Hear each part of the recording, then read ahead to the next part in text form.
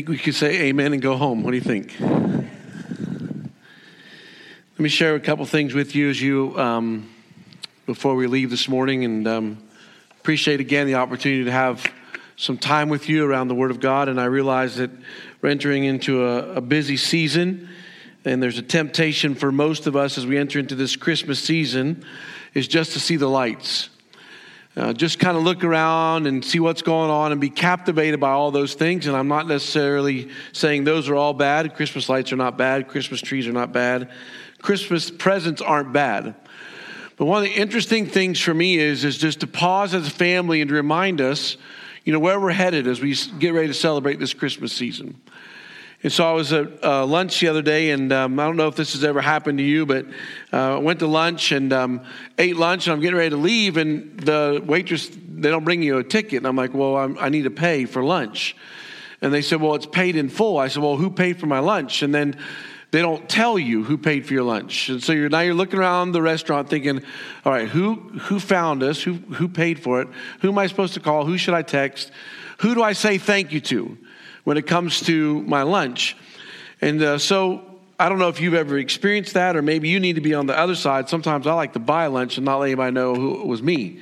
And so just pick, okay, those two over there in that area, and we'll buy their lunch and away we'll go. And just don't tell them who it is. We're just gone. Well, the whole thing that I want you to see this morning is I want you to be thinking about paid in full. As you enter into this Christmas season and you think about peace, as you enter into this Christmas season, I want you to think about paid in full. As you enter into this time, as you come off the end of 2020, most of us are looking for today peace. Comfort right now. Get me through the situation right now. But as you enter into this Christmas season, I don't want you to think just about the right now part of it. Because if you only think about the right now part of it, you're going to miss something that's very important. It's God's wrath. There is going to come a time and a day that everyone's going to stand before the Lord, and you're going to have to deal with his wrath. And it wasn't like he didn't give you opportunity after opportunity, or the world an opportunity to make a decision. He has. 2,000 years ago, he sent his best gift. He wasn't one of those guys who said, oh, I'm going to be mad at you and I'm going to make you pay for the rest of your life. No, that's not how God works.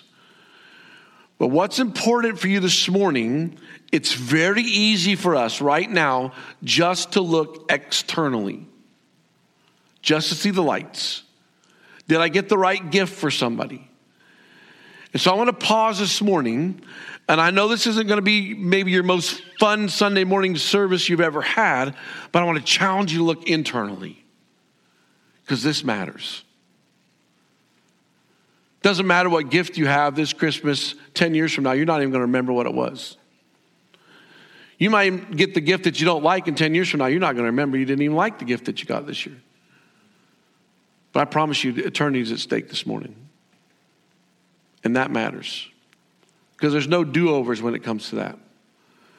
So I want to start with a passage of scripture that you're probably aware of. So go with me to Genesis chapter 3. As you go to Genesis chapter 3, you're going to get there and you're going to see the title, the subtitle. It's going to say the fall, or you're going to see Adam and Eve, or it's going to have, in your Bible. And so as you enter into Genesis chapter 3, Adam and Eve have been on the earth, I don't know how long. I don't know if it's been 10 days, 5 years, 15 years. I don't know. I was thinking about that this week. What was it like to be on earth and not have any sin issues? What was it like to be on earth and you don't have to worry about eating? Just go eat this. And then there was no work involved. There was no salary involved. There was no banks involved.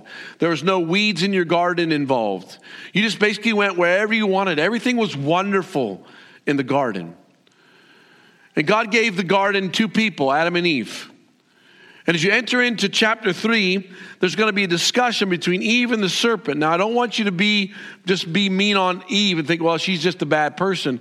As you watch this thing, everywhere Eve is, guess who's there besides the serpent? Adam. He's there. And so something's going on with Adam and Eve. I don't know if it's side conversations, but the serpent slips in and says, you know what? There's something God's holding out from you. Your life will be a little bit better if you get this. This will complete you. It's just over there. God is holding it back because he doesn't want you to be like him. Again, before you jump on Adam and Eve's shoulders and say, wow, man, these people are terrible, I want you to think internally. What are you looking for this morning? What's that one thing? If you just had that one thing, man, your life would be complete. God, why are you holding out on me? What is it? Don't answer it out loud, but I want you to think about it. If you have your Bible, if you're in Genesis chapter 3, I want you to drop down to verse 4. And the serpent said to the woman, you will not surely die, for God knows that when you eat of it, your eyes will be open and you will be like God, knowing good from evil. So when the woman saw, so be very careful with your eye gate of your life. The grass isn't always greener on the other side. You don't always need everything that you see. That the tree was good for food, and it was delight to the eyes, and that the tree was desired to make one wise. She took of her fruit and ate, and she also gave some to her husband who was with her, and he ate. For the first time in the garden together, something takes place: sin.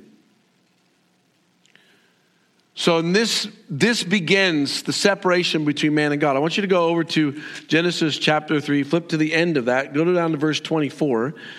So God has cursed them, here's their punishment, and then here's something that happened. I had forgotten about this, verse 24. And he drove out the man, and at the east of the Garden of Eden, he placed the cherubim and a flaming sword that turned everywhere to guard the way to the tree of life. You're separated from me now. Man, you've made a choice. You thought I was holding something out, so you stepped into something that was not for you. The garden wasn't enough. Eve wasn't enough. There was something else that you wanted, so you stepped out of it. So God said, fine, you step out into that. You will be separated from me. You will not be allowed back in the garden. Sin entered into the world. Now, as I'm talking with you and we start talking about the word sin, then there's a temptation.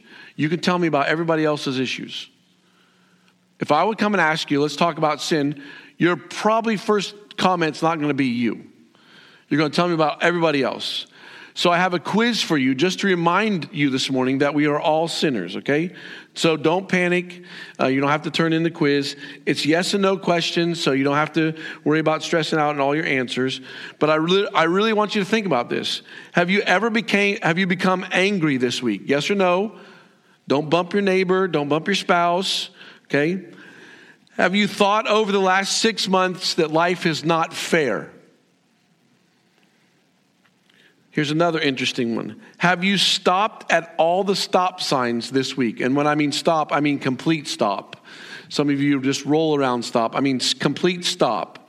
So if you haven't, you've disobeyed, so you have sinned this week. So that means we're all probably sinners, because I'm pretty sure most people don't stop at all stop signs.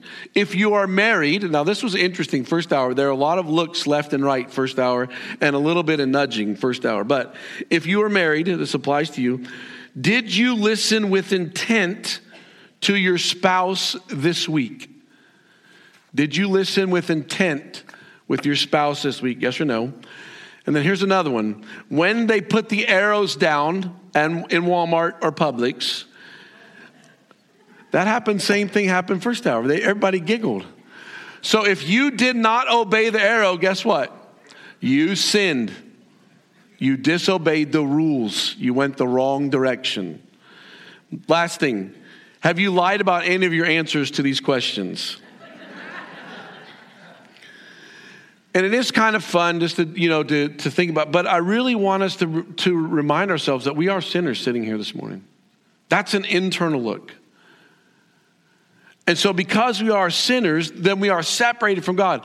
So if I'm a sinner and I'm separated with God, I realized this morning, you can have peace, or my question to you, are you at peace with God this morning? You sitting in your seat. Don't think about your neighbor. Don't think about your coworker. You sitting here this morning, are you at peace with God? Peace with God is available to all those who believe. Now, I realize I haven't said anything new to you yet. But it's an opportunity for us to really think about what our eternity is going to look like. And so I want to take you to another passage. I want you to go with me to the book of John. And I want you to go with me to John chapter 3. And I know a lot of you automatically think, all right, John chapter 3, we're going to go straight to verse 16. And we are going to go to 16 in just a second. But I'll share some things with you about John chapter 3 before we get to verse 16. If you read there in verse 1, there's a guy there by the name of Nicodemus. So Nicodemus is a teacher. He's a Pharisee. So what does that mean? That means that Nicodemus had a passion for the scriptures. That's one thing that's interesting to me is that Nicodemus has an open heart. A teacher's coming to Jesus for some conversation. I think that's kind of an interesting little thought process. It's going to be at nighttime. He's coming to Jesus because of miracles. He's coming to Jesus because, you know what? Jesus, I need to have a conversation with you because when you're around, different things happen. Lives are transformed. Lame people walk. Blind people see. Something's different. And so he's going to have some questions in his mind. What's going on? We know you're from God. How does all this work? And so most of us, as we think about John chapter 3, we jump down to verse 16. But I want you to see there in verse 2, this man came to Jesus by night and said to him, Rabbi, we know that you're a teacher from God, for no one else can do these signs unless God is with him. So interesting, Jesus is going to make a statement. Jesus answered him, truly, truly, I say to you, unless one is born again, he cannot see the kingdom of God. Now, Nicodemus is going to wrestle with that statement. What does it mean? And his question is going to be, what does it mean to be born again? So I want you to jump over now to the next part of chapter 3. I want you to go down to verse 11. Truly, truly, I say to you, we speak of what we know and bear witness to what we have seen, but you do not receive our testimony. Those are some heavy words to Nicodemus. Those are some words that Nicodemus is going to have to go back and think about. Okay, Jesus is talking. Am I, as the teacher, the instructor, am I listening to Jesus' words? Most of those people were not. Most of the Pharisees were not listening to Jesus' words. They did not want a servant king. They wanted a conquering king. So they crucified Jesus. But I want you to see something that maybe you haven't thought about as you think about the John chapter 3 passage. I want you to see verse 14. And as Moses lifted up the serpent into the wilderness, so must the Son of Man be lifted up, that whoever believes in him may have eternal life. Now, Nicodemus would have known about this. So now this is going to jump you back to Numbers chapter 21. What's going to take place in Numbers chapter 21 is the nation of Israel is complaining. And what I think is interesting is, as God is dealing with the nation of Israel and he hears their complaints, there's something that I think you and I need to be aware of, especially being in the Church of the United States of America. Just because there was complaining, Jesus didn't fold his hands and say, okay, let's go to Starbucks and have a cup of coffee and we're going to work this all out. Okay? He didn't do that. And I'm thinking Starbucks cup of coffee, y'all have like very strange things that go in a cup of coffee. I was just remembering that. It's a whole other story. But anyway, they go to Starbucks and they don't drink coffee. They drink everything and they put coffee inside the cup called Starbucks, but has all these other things. A drop of this, a drop of that, extra this, extra that. But anyway, so anybody else like that? How many of you are true coffee drinkers? Just drink black, straight coffee. All right, so we have a few people. Ooh, that's disgusting. Okay, anyway, Jesus didn't say to the nation of Israel, okay, I want to coddle you here a little bit. Don't want to hurt your feelings. I want to make sure that you're okay. I want to make sure that you really love me. So how do you think we should handle the complaining circumstance? He did not do that. The nation of Israel's feelings were not be able to be expressed when Jesus says, okay, look, the nation of Israel is complaining against God. They're complaining against Moses. So how do I make them feel better? He didn't do that. You know what he did? He did whatever he needed to do to lead them to repentance. For them to go in a totally different direction. You know what that meant? That meant he was going to send snakes to snakes to the nation of Israel. It also meant when you got bit by a snake, you were going to die.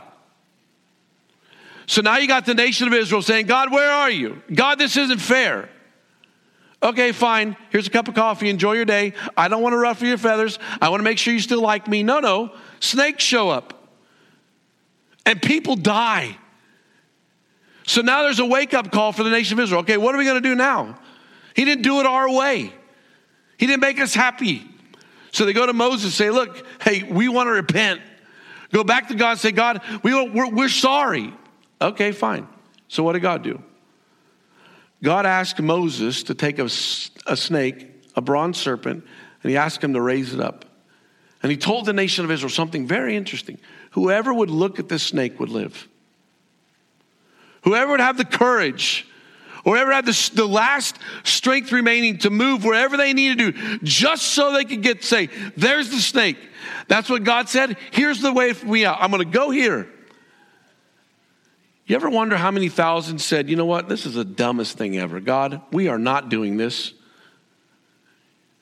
Whoever thought that, you know what happened to them? They died. Even though God had made a way. God said, here's the offering. Here's the sacrifice. This is what you need to do. God, I am not looking at a snake in order to live. Fine, do it your way. I don't care. And do you ever wonder how many thousands says, you know what, God? We understand that we have made a mistake and we're going to look to you and live. And then he says something is so interesting to me. So must the Son of Man be lifted up. So here's this thing that's taking place. It's Christmas 2020. And there's this struggle inside of us. Do I want to have temporary peace? Do I want to be happy today and everything work out okay for today? Or how many of us are sitting in the building saying, you know what? I recognize that I want eternal hope. It's you, Jesus. You know what really that is going to mean then for you? To make a decision to look and live. For you to make the choice individually, say, you know what? For God so loved you that he gave his only begotten Son, that whoever believes in him should not perish but have everlasting life. Have you done that? Where was it when you, or what time frame, or what was the scenario where you stopped and your world was so wound differently that you said, okay, it's time for me to look at you, Jesus. I see that you're lifted up. I understand you've got my attention. Today's the day that I choose you. Do you remember that day? Or maybe you're that individual that's sitting here, and the older we get and the more spiritually mature that we get and the more we allow the scriptures to be around us, we're more aware of our sin and we're so more thankful for our Savior who's given his life for somebody who didn't deserve it. What did you offer him? Nothing. We offered him nothing. And he stepped into the world and said, hey, I want you. I want a relationship with you. I recognize in Genesis that we're separated by sin.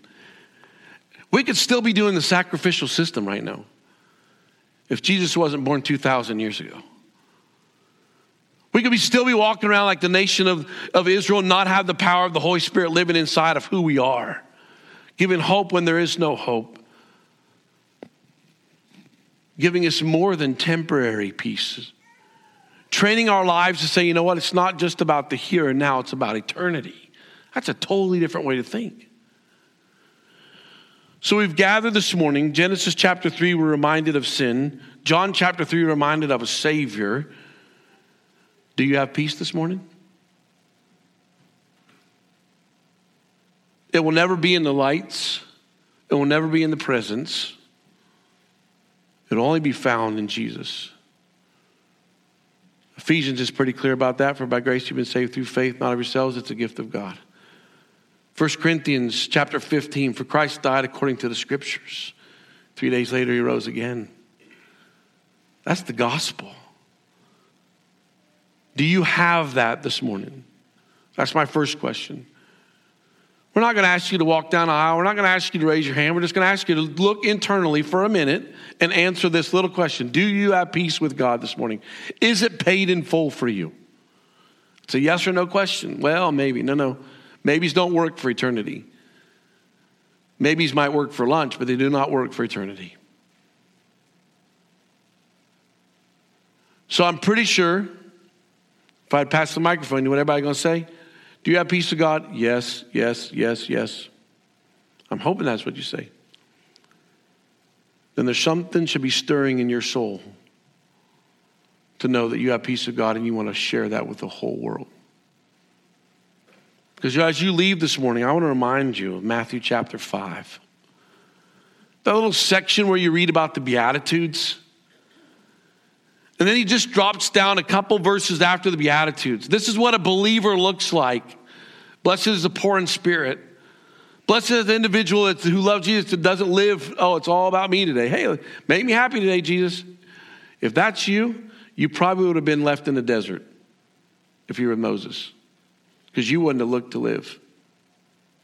You just said, well, look at me, I got it all right here. I don't need to go anywhere else to look and live. You are the light of the world. I love Christmas trees.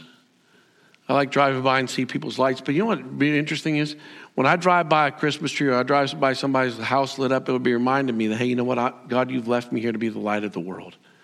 I have peace with you, and I want to share that with others.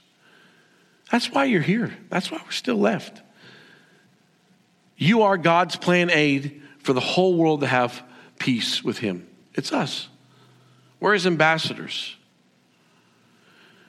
So I want to share something with you as we wrap this up. I think tomorrow morning I get to go back to prison. Not because I got in trouble, but because the prison doors are open. And I think the Lord has opened up an opportunity for a couple of us pastors to go back and meet 4 men. 3 of those men, 4 of these guys want to start a local church in the prison. 3 of them will spend the rest of their life in prison because of the crimes they've committed. 1 of them will most likely be released in a couple of weeks. So he sent us an email. His name is Rashad. You probably will never meet him. Some of the guys in here have met him.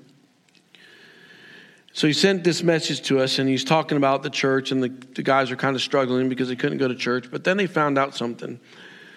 The chapel is a place that's I think it's the only place, or one of the only places on the compound that actually has air conditioning. There's another place, that other building that we met in. I can't remember the name of that. So there's 2 buildings that I'm aware of that have air conditioning. So a lot of guys want to work at the chapel because there's air conditioning. They also have your own restroom in the chapel. So you're not, within all the other inmates. And so people who attend chapel regularly, or even have some Bible studies, have fallen away. It's his words. They've got involved in pornography, anger, loneliness, and other demonic influences. Some of them think the answers are that they just need to go back to chapel, and when it opens up again, life will be okay.